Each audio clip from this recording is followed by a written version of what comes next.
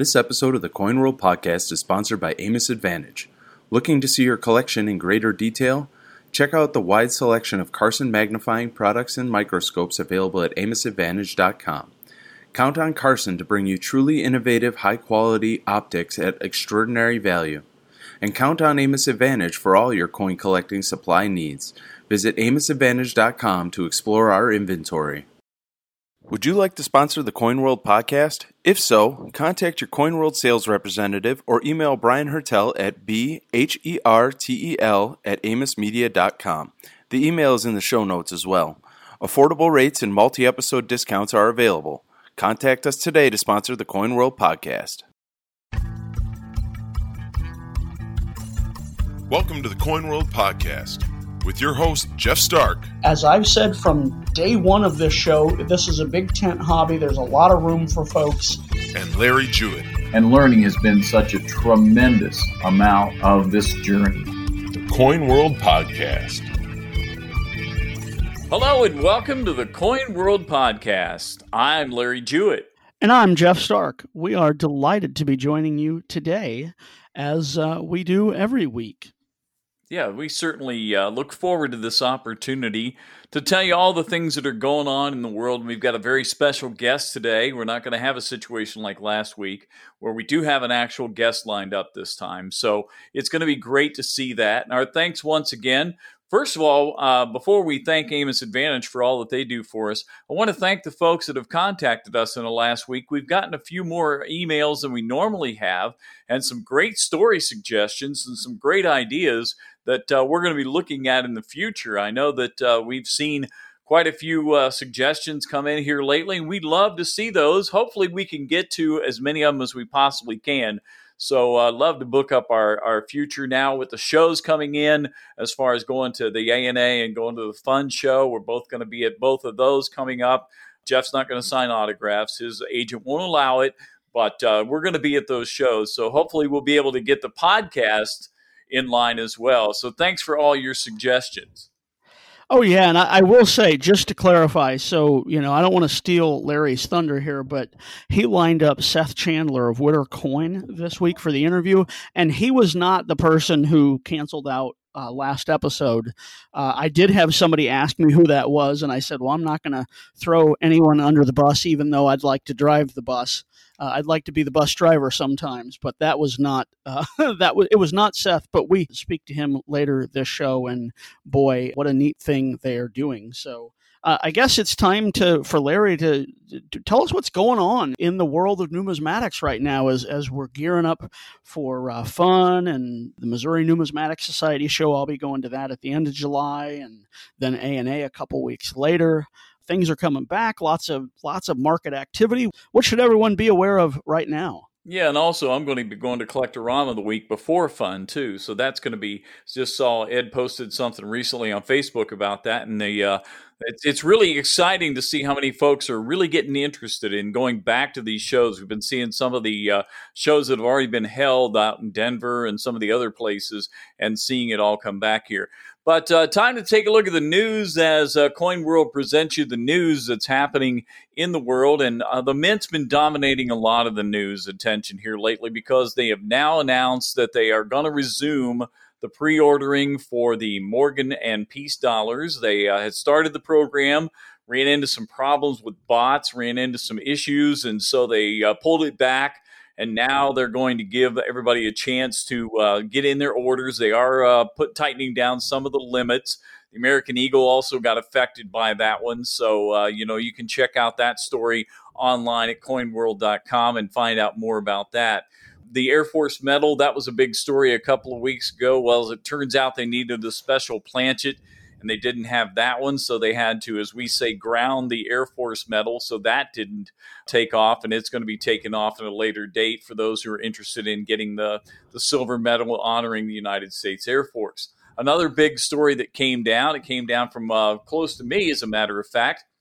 The folks over at Independent Coin Grading were sent some submissions that were the end of World War II 75th anniversary American Eagles with the Privy Mark, and they found out these coins that they received were not real. They were fakes. They were purchased on social media, and they were not real. So somebody spent some serious money on something like that and did not get what they paid for. So here again, you've got to be very, very careful out there.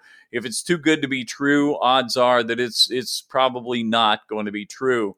Steve Roach has been looking at some of the auctions that have been going down here. Some great coins have been selling, and the auction folks have been really, really busy. They're lining up their consignments for the ANA show that's coming up in August in Rosemont. The Heritage Auction connected to the Fun Show is actually going to be taking place in Dallas a week after the show. So those consignments are getting all lined up because that's going to be here before we realize it. It's going to be coming pretty quickly here. But we also on the world front there, some new coins coming out. And some of the interesting coins, the fin whale coming out as well. Also, there's a new book out about Swedish coins. So those are two of Jeff's stories and the contribution made for our latest issue. We invite you to be a subscriber and get it. Also, some of these stories will be appearing on coinworld.com. So that's our news digest for this week. And hopefully you can find some interesting items in there. And we hope that you make your suggestions on some more items we can talk about at the Coin World podcast. And speaking of items, I have a shipment coming from Amos Advantage. I'm not going to tell you about it until it gets here. So Amos Advantage is the place to go for your supplies. Keep that in mind, and our thanks to Amos Advantage for their continued support. That's a look at what's going on today, but hey, Jeff, let's go back in the past a little bit because we're on the verge of July, and that's a very important time for us. It was very hard to look back at this week in numismatic history. I mean, and pick just one. There was a lot to weigh, but I think I found one that's really cool, and I think the listeners are going to love it. Got to go back to June 30th of 1887. So 1887, that was 134 years ago, if my math is correct. That was when President Grover Cleveland pardoned the man known as the King of Counterfeiters, Thomas Ballard. Ballard had been sentenced to 30 years in prison in 1875. So he served roughly 12 years of his sentence. And you can find stories of Ballard online and certainly in books. I have some books that mention him and other famous counterfeiters. He was the king of counterfeiters, as he was known. The New York Times for July 1st, 1887, on the front page, reported about the pardon the day before. It says the president's pardon sets at liberty a man who was, in his day, unquestionably the most skillful counterfeiter who has ever operated in this country. And then you see in 1876, he was sent to prison in 1874. In 1876, the Chicago Tribune reported that, this is facts about counterfeits and counterfeiters that was actually picked up by a small town paper in Kansas, but they were basically, it's the old version of, the wire service. The Chicago Tribune says an impression prevails that there is an enormous quantity of counterfeit money in circulation. The truth is there is little. The only engravers working who were considered experts, Tom Ballard, Benjamin Boyd, and George White, have been sent to the penitentiary since October 1st, 1874. The first for 30 years and the last two for 10 years each. And just fascinating to read these contemporaneous reports of folks who were caught. They were faking local money. I mean, there was this reference, the story references an inferior workman who cut the Richmond, Indiana $10 plate and the title plate for the Lafayette, Indiana $10 note. It took 3 years for the federal government to get Ballard, to catch him and to get him imprisoned. After almost 13 years, just, 12 years, 9 months roughly, Grover Cleveland pardoned him. I thought it's interesting what the historical moment can sort of send you off looking down the historical rabbit hole, as it were. And, it's just coincidental. We're talking about counterfeit coins this week in the news. Unfortunately, paper money has been counterfeited as well in recent times, but certainly in the past, as was happening this week June 30th, 1887, the king of counterfeiters got free. Wow. That was fun. That reminds me of another story we have in this upcoming issue, and that is dealing with counterfeit bills in the 500 rupee note in India. They're finding about a 30% increase in counterfeits just in that denomination. They're finding other denominations have decreased as far as counterfeiting goes, but the counterfeit 500 rupee notes are starting to really show up quite a bit. Now, we're thankful for the work of the ACEF and people like that who are kind of containing this. So we certainly hope that this counterfeiting issue can get under control. But now knowing that it's been going on for over 140 years, if not longer, it's just like they say, the first auto accident occurred when the first two cars were on the road. So I'm sure the first counterfeiters were probably back in the Roman times or even before. Coinage is as old as ancient times, and counterfeit coins are just about a day younger. So they've been there from the beginning. That was really our look at This Week in Numismatic History. But then we go to This Week in Coin World History, and it's interesting to look at the June 30th, 1976 cover of the issue. And, hindsight is 2020. We can see that this major story on the front page, one facet of it did actually come to pass, but several things that were suggested did not and have still not come to pass. The headline is Major Coinage Change Brews for U.S. The lead there is announcement of proposed major changes in United States coin denominations and designs may be just around the corner, Coin World has learned. Neither the Treasury Department nor the Bureau of the Mint would confirm or deny a succession of speculative reports this week. So this was based on a Research Triangle Institute study.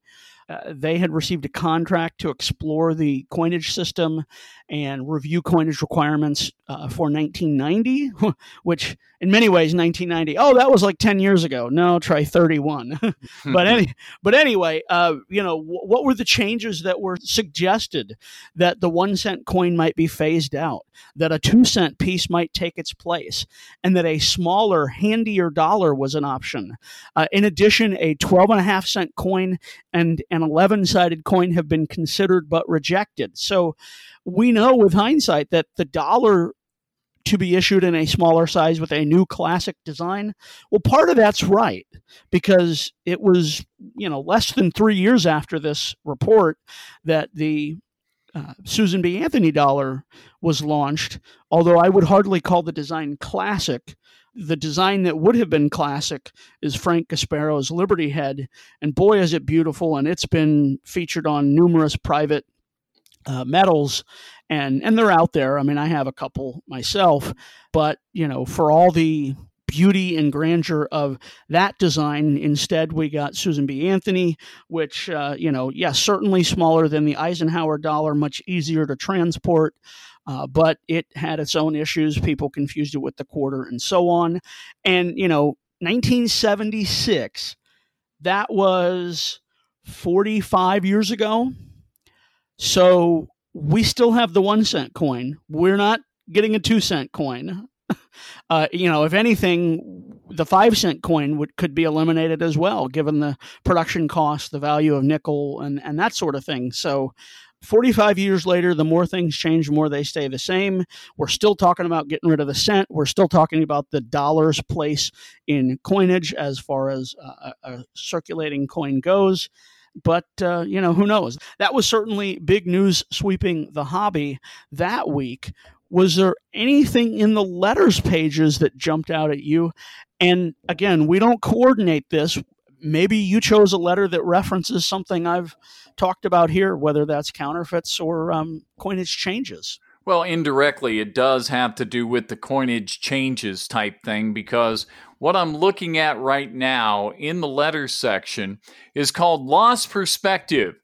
And it says, it seems to me that most people involved in the hobby of coin collecting and the minting of such coins have lost a very important perspective. That is simply that this field really got its start from the youngsters years ago who were so attracted to the Indian head, and in quotations, penny, that they decided to start saving them. The American Indian has been completely forgotten once again. He's been removed from our penny and from our nickel.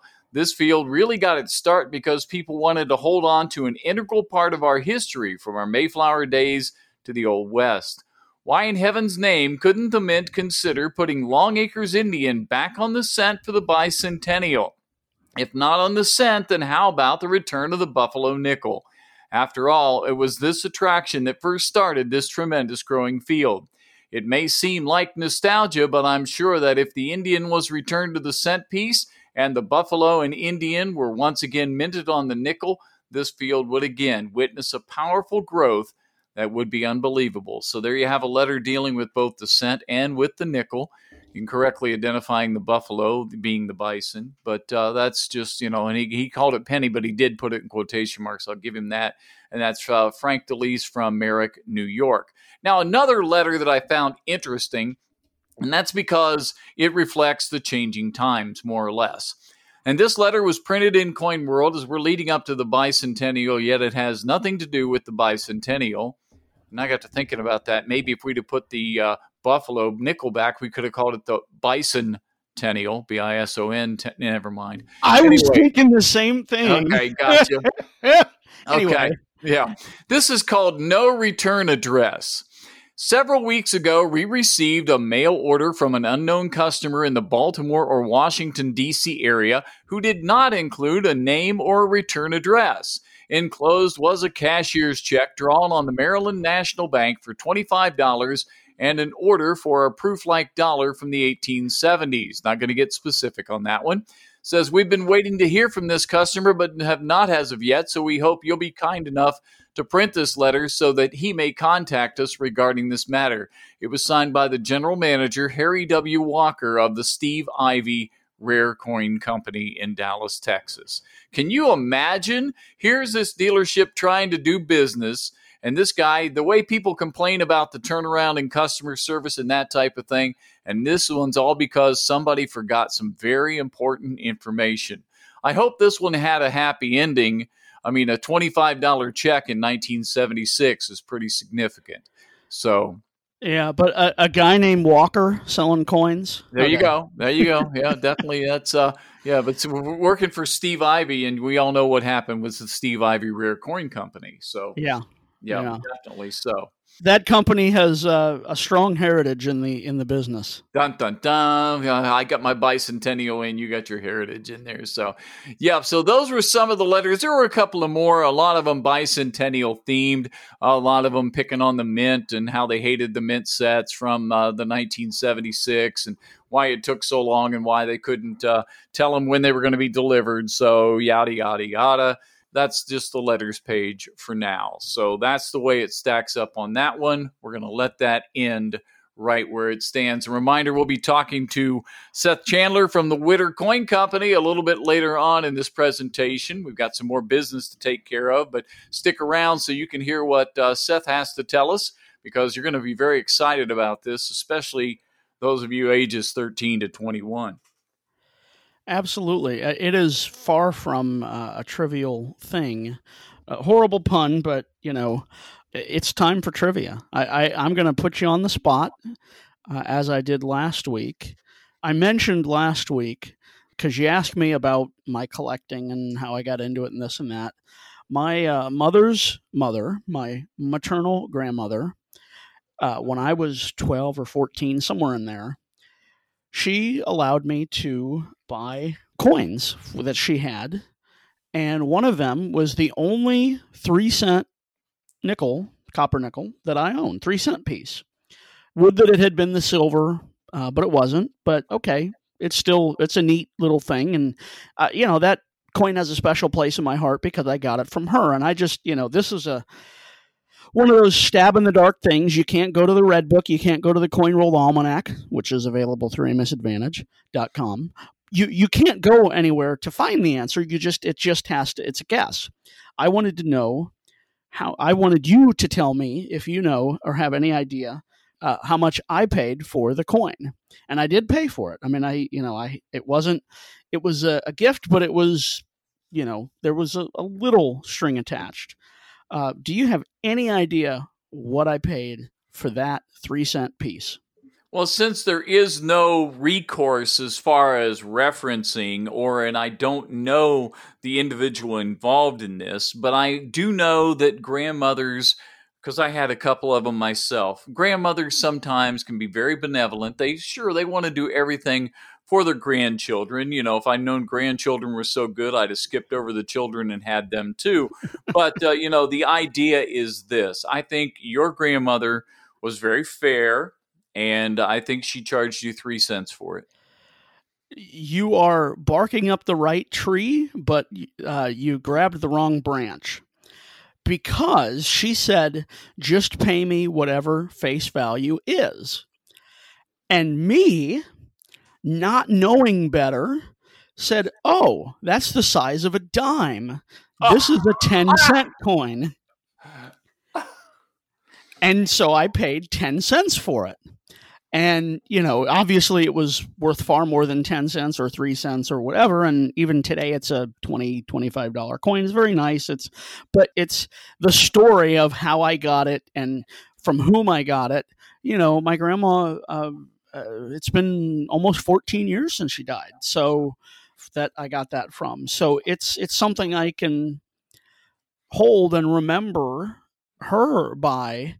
And that story of how I got it, we all of us collectors have, or many, I should say, many of us have stories like this from family members, hopefully, or mentors, people in the clubs. I just was at the Missouri Numismatic Society meeting, the monthly meeting for June, and there was a guy there with his young son and another friend who I've met at a shop. He gave him a pile of books and said, here you go, world coin books and this and that. And, to try to foster that interest. So however you came into it, there's always folks doing stuff like this. I mean, there's some groups on Facebook that there's a guy, I don't know exactly where he is, but his daughter had been selling coins and she had money in this coin purse, and they went to a show a couple weeks ago and in North Carolina, I believe it was, Raleigh, where actually Paul Landsberg was one of our interview subjects, and he's the showrunner there, the Borscht Chair. And the father said, hey, she lost this. I'm donating coins for her to sell. Who wants to buy them? And, there were a couple folks who stepped up and said, whatever these sell for, I'll match it. I'll double it. And somebody else chimed in and said, I'll do the same. And, the kindness, the goodness that exists in the coin hobby at all these levels, especially with beginners, it's easy to dwell on the $1 million stuff and the people making rips. I mean, some guys talk about rips, they cherry picked this or that from a dealer or they bought it from some unsuspecting person or whatever. And that's a part of this, but thank goodness there's so much goodness in there as well. It's those things that really resonate with us. I can't put a value on that 3-cent coin. I'm not going to look in the red book. I'm not going to look at the Coin World Coin Values Guide because it's intangible. It's priceless because of the connection, and hopefully there's a lot of those. There's tons of those connections that we just don't know about that are happening in the hobby every day, every week, and hopefully anybody listening there, if they've not been the recipient of it, perhaps they can. Or whether they've been a recipient of it or not, perhaps they can help others be recipients of that goodness. We want to hear those stories of how people have been helped and all that. So that was the long answer. Okay, so there's the long answer right there, and I'm sure you have another question, but that long answer that you just gave us right here is the perfect segue into how the good of this hobby comes about. And that's what we're going to be talking about with our guest today, Seth Chandler from Witter Coin Company in San Francisco, because there is an upcoming event that we're going to tell you a little bit about called the Witter Coin University. So let's now open up the floor to get a chance to hear what Seth has to say. And then once we're finished with that, we're going to get into next week's trivia question. So right now, give a listen to our friend from San Francisco, Seth Chandler from Witter Coin Company. The Coin World Podcast is pleased today to have Seth Chandler from Witter Coin on board as we have a very special event coming up here. And Seth is here to tell us all about it. Seth, welcome to the Coin World Podcast. Well, thanks for having me on. I'm excited to be here. The event we're talking about, of course, we announced it recently on Coin World, the print publication, as well as on our website. And it's been a buzz in social media for a little bit longer than that. And that is the first Coin University. Seth, the Coin University, how did that idea come about? You know, I guess one of the benefits of COVID, there's not very many, but it gives you time to think because you have a little bit more time on your hands. And I would say probably about 3 or 4 months ago, I'm sitting around and, you know, we're pretty active on social media, on Instagram particularly. And I realized how many young numismatists that are out there that are starving for information and content about coins. And they're all over social media. And I'm thinking, okay, they're just like my kids. It's been a rough year and a half. You know, like for example, my 19-year-old son didn't have a high school graduation. His first year of college was done in the living room with his laptop. I mean, granted, you know, health-wise, we were all fine. So I'm thankful for that. But it was a tough period for kids. And if you're a young numismatist, you know, that means there's no coin shows. You know, the ANA summer seminar was canceled, no coin club meetings, and they're just starving for information. I said, you know what? All these kids have done so well getting through this, and they've been through so much. It's really a unique time in history that let's figure out a way as the coin collecting community can reward them. So I thought, well, if I could raise the money, which I knew I could raise the money, I could fund a handful of young numismatists, 21 and under, to come out to San Francisco for 1 week for an all expense paid trip and learn everything about coins. And, you know, it includes coin grading, coin authentication, toning, you know, all the various topics that I think all the kids are interested in. You know, frankly, the hardest part that I thought was going to happen was actually the easiest part, and that was getting the instructors on board.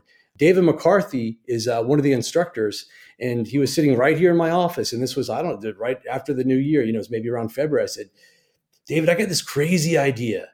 And as soon as the word young numismatist came out, he interrupted me to say, I'm in, whatever you need, I'm here to help. And I was like, wow, okay, well, let me tell you about it. So, you know, I spoke to him, spoke to John Brush, Devin Hipp, Jim Stouchesteig, Kevin Kaufman. We're all going to have an all-star lineup of instructors at Witter Coin University. So that's kind of it in a nutshell.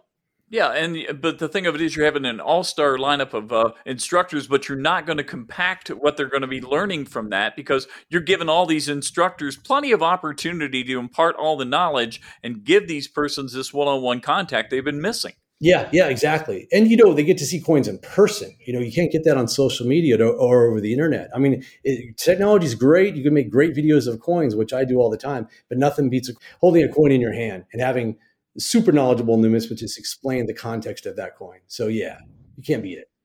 Now, what was the criteria to determine who's going to be able to attend this event? This is not a public event, is it? You know, it's funny you bring that up. We've had a ton of people that have offered to pay to come in or even a lot of adults, but it's strictly dedicated to young numismatists between the ages of 13 and 21. And if you're under 18 years of age, if you're 13 to 17, you're a minor, we'll also pay for a parent or a guardian to come with you. Because quite frankly, we can't babysit kids, but you know that's why a parent will show up and you could turn it into a family vacation. The criteria is very simple. We're trying to identify the kids that we feel that this experience, they would get the most out of it. It would potentially even change their lives. Because when I was 13 and 14, I went to the ANA summer seminar. And a long time ago in the late 80s. And I got to tell you, quite frankly, it changed my life as far as numismatics are concerned. Many of the people, the kids that I met back then, I'm still very good friends with today. In fact, Jim Stouchesteig, who works over at Heritage, we were in the ANA summer seminar together when we were 14, 15 years old. He's going to be one of the instructors at Witter Coin University. So it really kind of boils down to, you know, your heart. You know, how into it are you and what's your thirst for knowledge? And you know, the criteria to enter is you submit a video to us, you know, explaining to us why you think you'll get something out of it, why you want to go. Then there's a list of 9 questions and you pick 3 and simply answer them that are related to numismatics. So it's wide open for everybody between 13 and 21.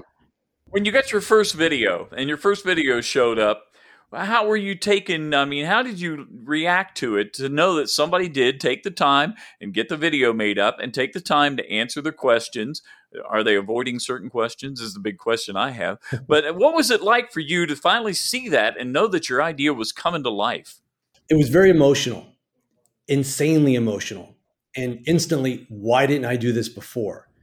Because if you watch some of the videos, we also, when we grant a scholarship, we do it, on FaceTime or Zoom. So it's live. When I was a kid, you got a letter in the mail, which was great, but we do it live and we surprise them. It's an unbelievable feeling. And, half the time the kids kind of get teary-eyed. I get teary-eyed. Sometimes the parents will jump on and you have no idea this will help to change my kid's life. And this is, what's crazy is they're like, wow, we look at our phone every single day to see if you're going to call area code 415 from San Francisco. Like they're truly waiting. So it's exciting. It's like Willy Wonka and the Chocolate Factory, and you're getting the golden ticket. So I have a lot of responsibility to really kind of hone in and choose. But, to answer that, I get very emotional. The whole team does. Because, when you have a 14-year-old kid that sends you a video and he's excited, they've never been out of their state, they've never been to California, you could tell they're really passionate about coins, but they're just trying to connect. We could deliver that for them. It's the greatest feeling in the world. You can't top it. It really is. Besides the sort of, as you described it, the immediate positive response from all the folks who want to help teach the classes, you've had a very strong response from fellow dealers to help support this initiative. Can you talk about that? Yeah, good point. Good point. Like, there's two components to this. There's like, hey, anybody knows any young numismatists that would like to do this, please refer them to the website, wittercoinfund.com. There's also donations. This doesn't happen without money. And, our goal is to raise $100,000. We're most of the way there, and then we'll definitely get there. But a lot of dealers have contributed financially, but just in terms of a lot of support. I mean, obviously the dealers that I appreciate the most are the instructors, because their time is insanely valuable. They're leaving, their families, their business for a full week, just to give an incredible experience to 25 young numismatists. So I really, really, really appreciate that. But, there's a lot of dealers that are sending in red books, magnifying glasses, little bags of coins, whatever it may be, historical auction catalogs that you can learn a lot from. So yeah, everyone's been really receptive, which, just a testament to the coin collecting community and the coin dealer community. When it comes to young numismatists that reach out for help, like everyone comes out of the woodwork. So it's been outstanding. Is this going to be focusing primarily on U.S. coins, or we're going to get into world and paper as well? Yeah, we'll complement. I think the majority of what the kids want to learn is about U.S. coins, but we're definitely going to complement with a series on ancient coins and obviously foreign coins and some paper money as well. We're trying to bring as many coins they could touch and feel in person too. I think that's critical. So then you're going to open up your showcases at your San Francisco location is what you're saying. There's going to be like a Witter coin night at the shop. Well, let's just say that. But we're going to have a lot of, less expensive coins actually at, the conference center where we're having it, because in the end, it doesn't need to be like an expensive coin, but, you have a grading set of wheat cents that go from good to like MS65, not valuable at all, but it's just good for kids to learn how to grade wheat cents or Morgan dollars, for example. Now, here we are. We're, less than a month away from this going to be happening here. Is it too late for somebody to get involved in Witter Coin University? No, not at all. We have, we're giving out 25 scholarships, and we've probably given out about 20 as of today. So there's still some room. So any young numismatists that are out there, I highly encourage them to apply for sure. You say that's at wittercoinfund.com? Yep, exactly. Okay. So obviously then we would hope that the businesses pick up the ball as well here while there's still an opportunity. Yeah, absolutely. If any there's coin firms out there that want to send us, to our headquarters of Witter Coin, some materials that they think that young numismatists would get something out of, older coin catalogs, whatever it may be, please feel free to send it. Or, we could always use money. Every dollar helps. Now, this is sort of, I don't want to connect the two, but this year the summer seminar was canceled by the ANA. And so this sort of, to me, is a nice option for those who, wanted to do that. You envision this to continue on annually, though, correct? Or how does that look? How is that going to work? Great question. I have no idea. I'm actually just spending so much time trying to get this launched and just, where these kids have an amazing experience. A lot of people do bring it up. They can't wait till next year. And I'm like, I didn't even know we were planning it next year. But, yeah, my main focus was to give an incredible experience to 25 kids that just got through a really challenging year and a half with COVID. So, I'm always open-minded, if people are like, we must do it again or whatever it may be, it boils down to a lot of things. It's not just me, but yeah, that'd be great. And in terms of like the ANA Summer Seminar, which I think is a cornerstone of our hobby, I think that Witter Coin University can kind of complement the approach that they do. We're structuring things that may be a little bit different. We're going to try to engage with more coins and, we're going to obviously be located in San Francisco. So it's fun to tour a city like San Francisco.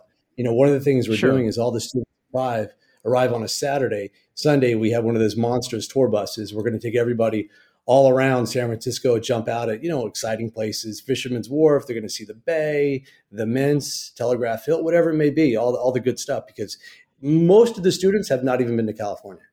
It's going to be more than just the numismatic side. Make sure you put them on Lombard Street, especially by your location. They are going to spend time at your location, aren't they?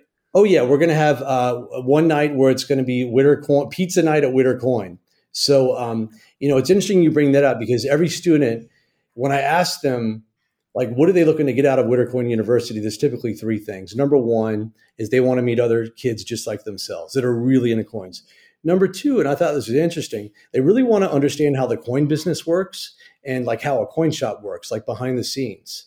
Number three is grading. So because of their feedback, I said, why don't we just have like a larger event at the shop? We have a pretty large coin shop where I walk the kids through. We have pizza, we look at coins, but more importantly, we're going to have a lot of one-on-ones. Each kid has an opportunity to intern here during that week for about 4 hours with me. So they're going to get the VIP tour. They're going to work the counter. They're going to buy and sell coins, but they're going to get the full what it's like to work at a coin shop experience for 4 hours. And I'm really excited for that, because I know, surprisingly, a lot of these kids want to be coin dealers. They're really into it. I would think that with the brick and mortar that you have as far as the coin shop goes, and you have the customers here, I think the customers would be excited about knowing that they could play a small part in this as well. Oh, sure. Oh, yeah. I hit them up for money. I hit a part in everything. A lot of people who have donated to the fund, they want to show up at Witter Coin University just to see what it's like. And that's one of the reasons why we publish all the videos on our Instagram account of kids that have applied and kids we've accepted, into Witter Coin U. So people want to see, they want to hear them and see them and see what they're getting out of it. So yeah, for sure. Local clients are really interested. Well, the idea that this came about through the social media side of things, I mean, it's just, definitely, it resonates with the younger audience here, but it's starting to resonate with everybody as we're put into this situation where we had to spend more time by ourselves, and we stayed connected by virtue of the social media. Were you always an active social media group, or did you get some guidance in that before this? It's a good question. I actually started our Instagram account maybe about 3 years ago, for the sole reason that when great coins or great collections would come into our shop that we would buy, I wanted a way to record that, to memorialize it, because it always goes so fast, and to share it with other people. Because, when you get like great gold coins in a Ziploc bag or an old leather pouch, it's really cool to take a video or images of that. So for the first few years, I was really focused on, just publishing pictures on our Instagram account. But then, what happened last summer, more time on our hands, I started making videos, and that was a complete game changer. I have a big mouth, I'm opinionated, and I love coins. So I just kind of get on there and just tell it like it is. There's no editing. It makes it a lot easier. And, one good thing about doing social media is everyone thinks you're very, very busy, because if you do a 3-minute video every other day, they think you're just always on social media. So it's great. I can see the advantages to that. Yeah. And you'd be surprised who watches, who's all over Instagram or watches our account. Most of the graders, executives at some very major firms, a lot of the bigger collectors, just a lot of collectors in general. And definitely we have hundreds and hundreds of young numismatists that follow us. And that's what's kind of made me thrive a lot more, is once I knew that there was a lot more young numismatists that were paying attention than I ever thought. So, like my mama said, I had to stop cussing in my videos. I kind of cleaned it up a little bit, but yeah, because I knew there's a younger audience. So it's fun. It's been a lot of fun. And it's not just kids. I think that's the direction where it's going. And, I actually sat down with Jim Halpern a few months ago for a couple hours, and I really wanted to hone in with him on what it was like at Heritage and his executive team with Steve Ivey, what they did to go all in with the internet. It was a fork in the road. And instantly they become the number one auction house within a year when they really focused on the internet and having their auctions online. And I kind of feel we're at a crossroads of that now. I don't know like exactly where we're headed, but I'll tell you, social media is very, very big in the coin collecting community. Very big. Yeah, I was just thinking last night at the Coin Club meeting locally, I'm going, what here at this meeting is something that a young collector would want to participate in and be involved in? And, and I had a fun time and whatever, but it's, it speaks to this reality that, and you're meeting people where they are. And I think that's so great, because somebody complained to me a week ago at a shop, these young kids don't care about coins, this and that. And I go, yes, they do. You just don't, you're not interacting with them. You're not going where they are. You're expecting them to come to you. And that sort of attitude is not helpful and is not going to work for the hobby going forward. Oh, they're out there. They've been saying for like 500 years, the coin hobby is full of like old guys and like 80-year-old guys. Yeah, coin shows, you see that a lot. But overall, the coin hobby is alive and well. Mark my words. There's a ton of young people, ton of middle-aged people. I mean, for me to move into this shop, this showroom, it's about 20 times the size of the old Witter coin. It was a very large financial investment. And really what anchored it was that, when I would talk to other people, my kids go to different schools, I talk to other parents and I bring up, I have a little coin shop downtown. Half the time their faces would light up. They'd get excited about their coin collection. Somebody they knew collected coins. Grandmother had coins. There's a lot more coin collectors out there than what people think. And, we just hired a new employee. His name is Jonathan. He's 28 years old. And there's a new kind of knowledge that exists. And it's hard to put my finger on it, but it's internet coin knowledge. Jonathan's never been to a coin show. He's never been to even a coin club meeting, never even been to a coin shop. But he's online, and there's so many forums out there. There's so many venues to look at coins. Granted, it's not the same experience as looking at a coin, but I got to tell you, he showed up here. The kid lights out, knows coins very well. And, he's been sorting and organizing a lot of coins. His grading skills are a lot more advanced than what I thought. And again, no coin shows, no coin club meetings, no coin shop visits. It's utterly shocking. And there are thousands of young people out there like this. The hobby's alive and well, trust me. Well, and one of the biggest things about the internet in general, and I'm sure you combat this with your videos, is the accuracy of the information. I mean, you can read things on the internet, Facebook, smaller groups, that type of thing, where they're not necessarily telling you the way it is. Do you see misinformation as much of a problem as I perceive it to be? As an owner of a coin shop, you could imagine all the phone calls we get daily for, hey, I have a 1943 copper penny. That's just kind of how it goes. It's a dual-edged sword. 98% of the information that's out there on social media about coins is either very, very like limited and very simple, or it's somewhat like a lottery pick deceiving, like, oh, look for a 1995 D with a little bitty this over that. It's worth $25,000. That is very, very frustrating because we have to field a lot of those phone calls. But on the other side, it's getting a lot of attention. That's kind of how a lot of people start because they think they have a $10,000 coin. They learn more about coins. They visit a local shop. The core of what Witter Coin does is we give honest, free appraisals for your coins, no matter what, no matter who you are. We'll spend time with you. But of course, if somebody seems interested in coins, we try to encourage them to collect coins. It's a fun hobby. But I think if you're into it, your heart's into it, you'll quickly find out where the content is, and you would subscribe and follow it. Like we have 7,000 followers on an Instagram account.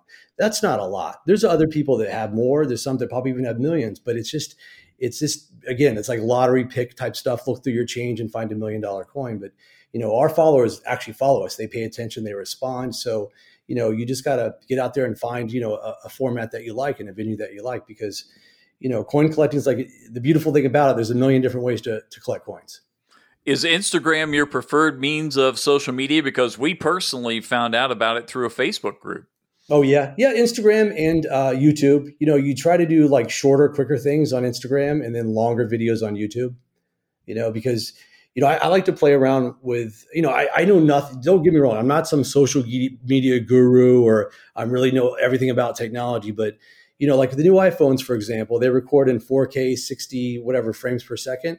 When I have proper lighting and I have a great coin, I'm able to record an insane video that beats any still image out there. You really get a sense for how a coin looks in hand. I get excited by that. And YouTube allows you to upload in that high quality versus Instagram doesn't. So, they all kind of work off each other. They're all a little bit different. So you got to kind of pick your spots. But definitely for coins, it's mostly Instagram by far. Are you going to turn the tables on the YNs when they show up for Witter Coin University and have them teach better video skills and better social media skills because they're the experts? Sure. Yeah, they're good. I mean, I always reach out and say, hey, how do I figure this out? Or, hey, how do I figure that out? It's always the youngins who know. But, it's funny that you bring that up. One thing we're going to teach them as a byproduct is just, when you're here for 4 hours and you're interning, you're going to see how we talk to people, how we carry ourselves. how we conduct business, how we treat people that are irrational, how we treat people that are really nice. It's everything goes in a coin shop. So it's just, I hope that's the byproduct, because that's what I learned when I was a kid. I worked in a coin shop from 14 to 18, Edgewood Coin Company in Jacksonville, Florida. It's very dear to my heart. But more than about coins, I learned about business, and I learned about how to treat people. And that's carried all throughout my life. So, I hope some of that stuff kind of resonates through some of the kids. They could teach me about social media, and hopefully I could teach them just how to be, better collectors and better people too as well. Well, as you mentioned earlier, your involvement with the ANA Summer Seminar as a younger person, and also now your involvement on the coin dealer side at Edgewood. What was it that got you personally, Seth Chandler, interested in numismatics? I was 4 years old, and I started collecting bicentennial quarters and change. And then it just naturally progressed to the Whitman albums with the wheat cents, and then went from there. Then when I turned 10, it got a little more serious because I would mow lawns to make money. Then I'd go to Edgewood at 10 years old to buy coins for my collection. So then it just kind of took off from there. So I've always been into coins ever since I was very little. Wow. Yeah, it's fun. It's a fun hobby. Yeah, and now you've turned it into a business too. So I mean, and now having this 28-year-old employees is definitely going to help, because this is where a lot of folks are going to learn on either side of the counter, one side or the other. So it's always neat to find out about this, and I'm sure all the persons who attend the Witter Coin University, they're going to have stories very similar, because they're going to be a lot fresher, being in the range of 13 to 21 years old. So once again, tell us how that anybody can get involved. How can a YN try to get a scholarship? How can persons make a monetary donation? What can people do to help you right now at this point? I think the biggest thing is probably try to encourage YNs to apply, because there's still some slots left. One of my goals was to try to attract young numismatists that's outside of the normal venues.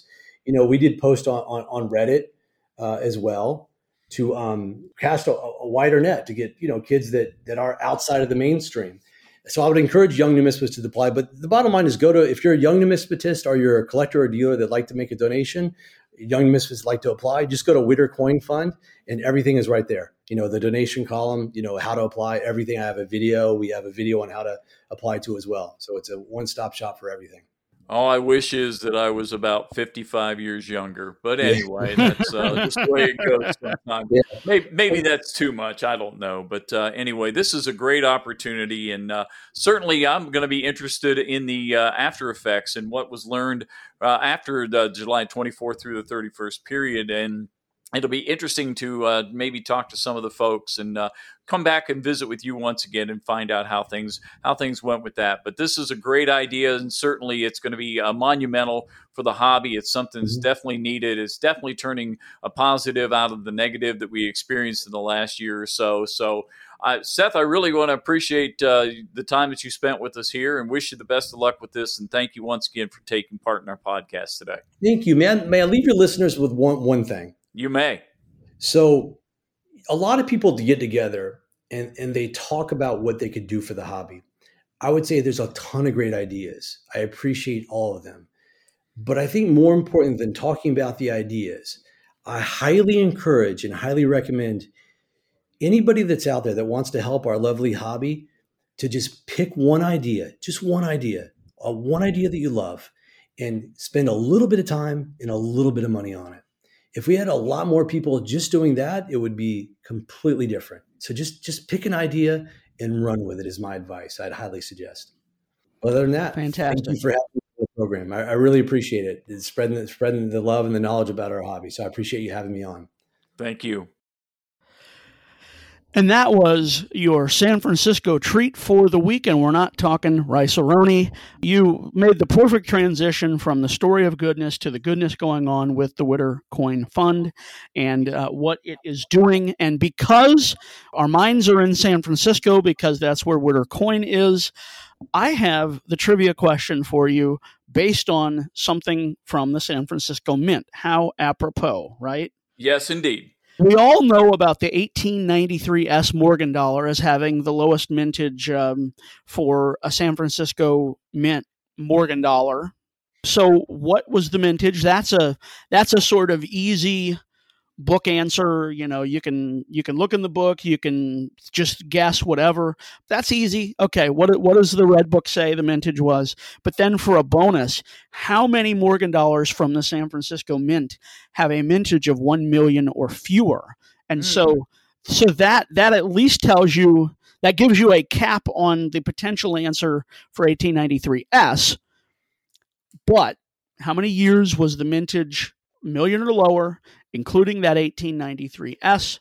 So 2 answers. You don't have to list the year or years for the bonus area, but I do want a stab in the dark of how many years the mintage was that. So anyway, that's your project for next week. Now that you've listened to the Coin World podcast, maybe you're going to order from Amos Advantage because you're ordering your supplies.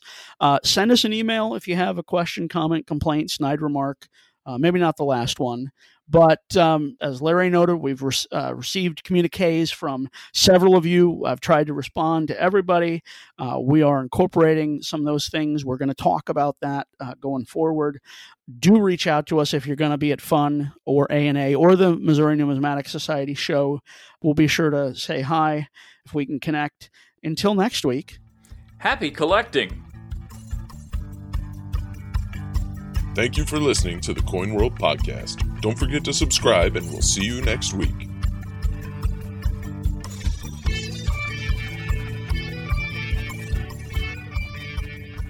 Would you like to sponsor the Coin World podcast? If so, contact your Coin World sales representative or email Brian Hertel at bhertel@amosmedia.com. The email is in the show notes as well. Affordable rates and multi-episode discounts are available. Contact us today to sponsor the Coin World podcast.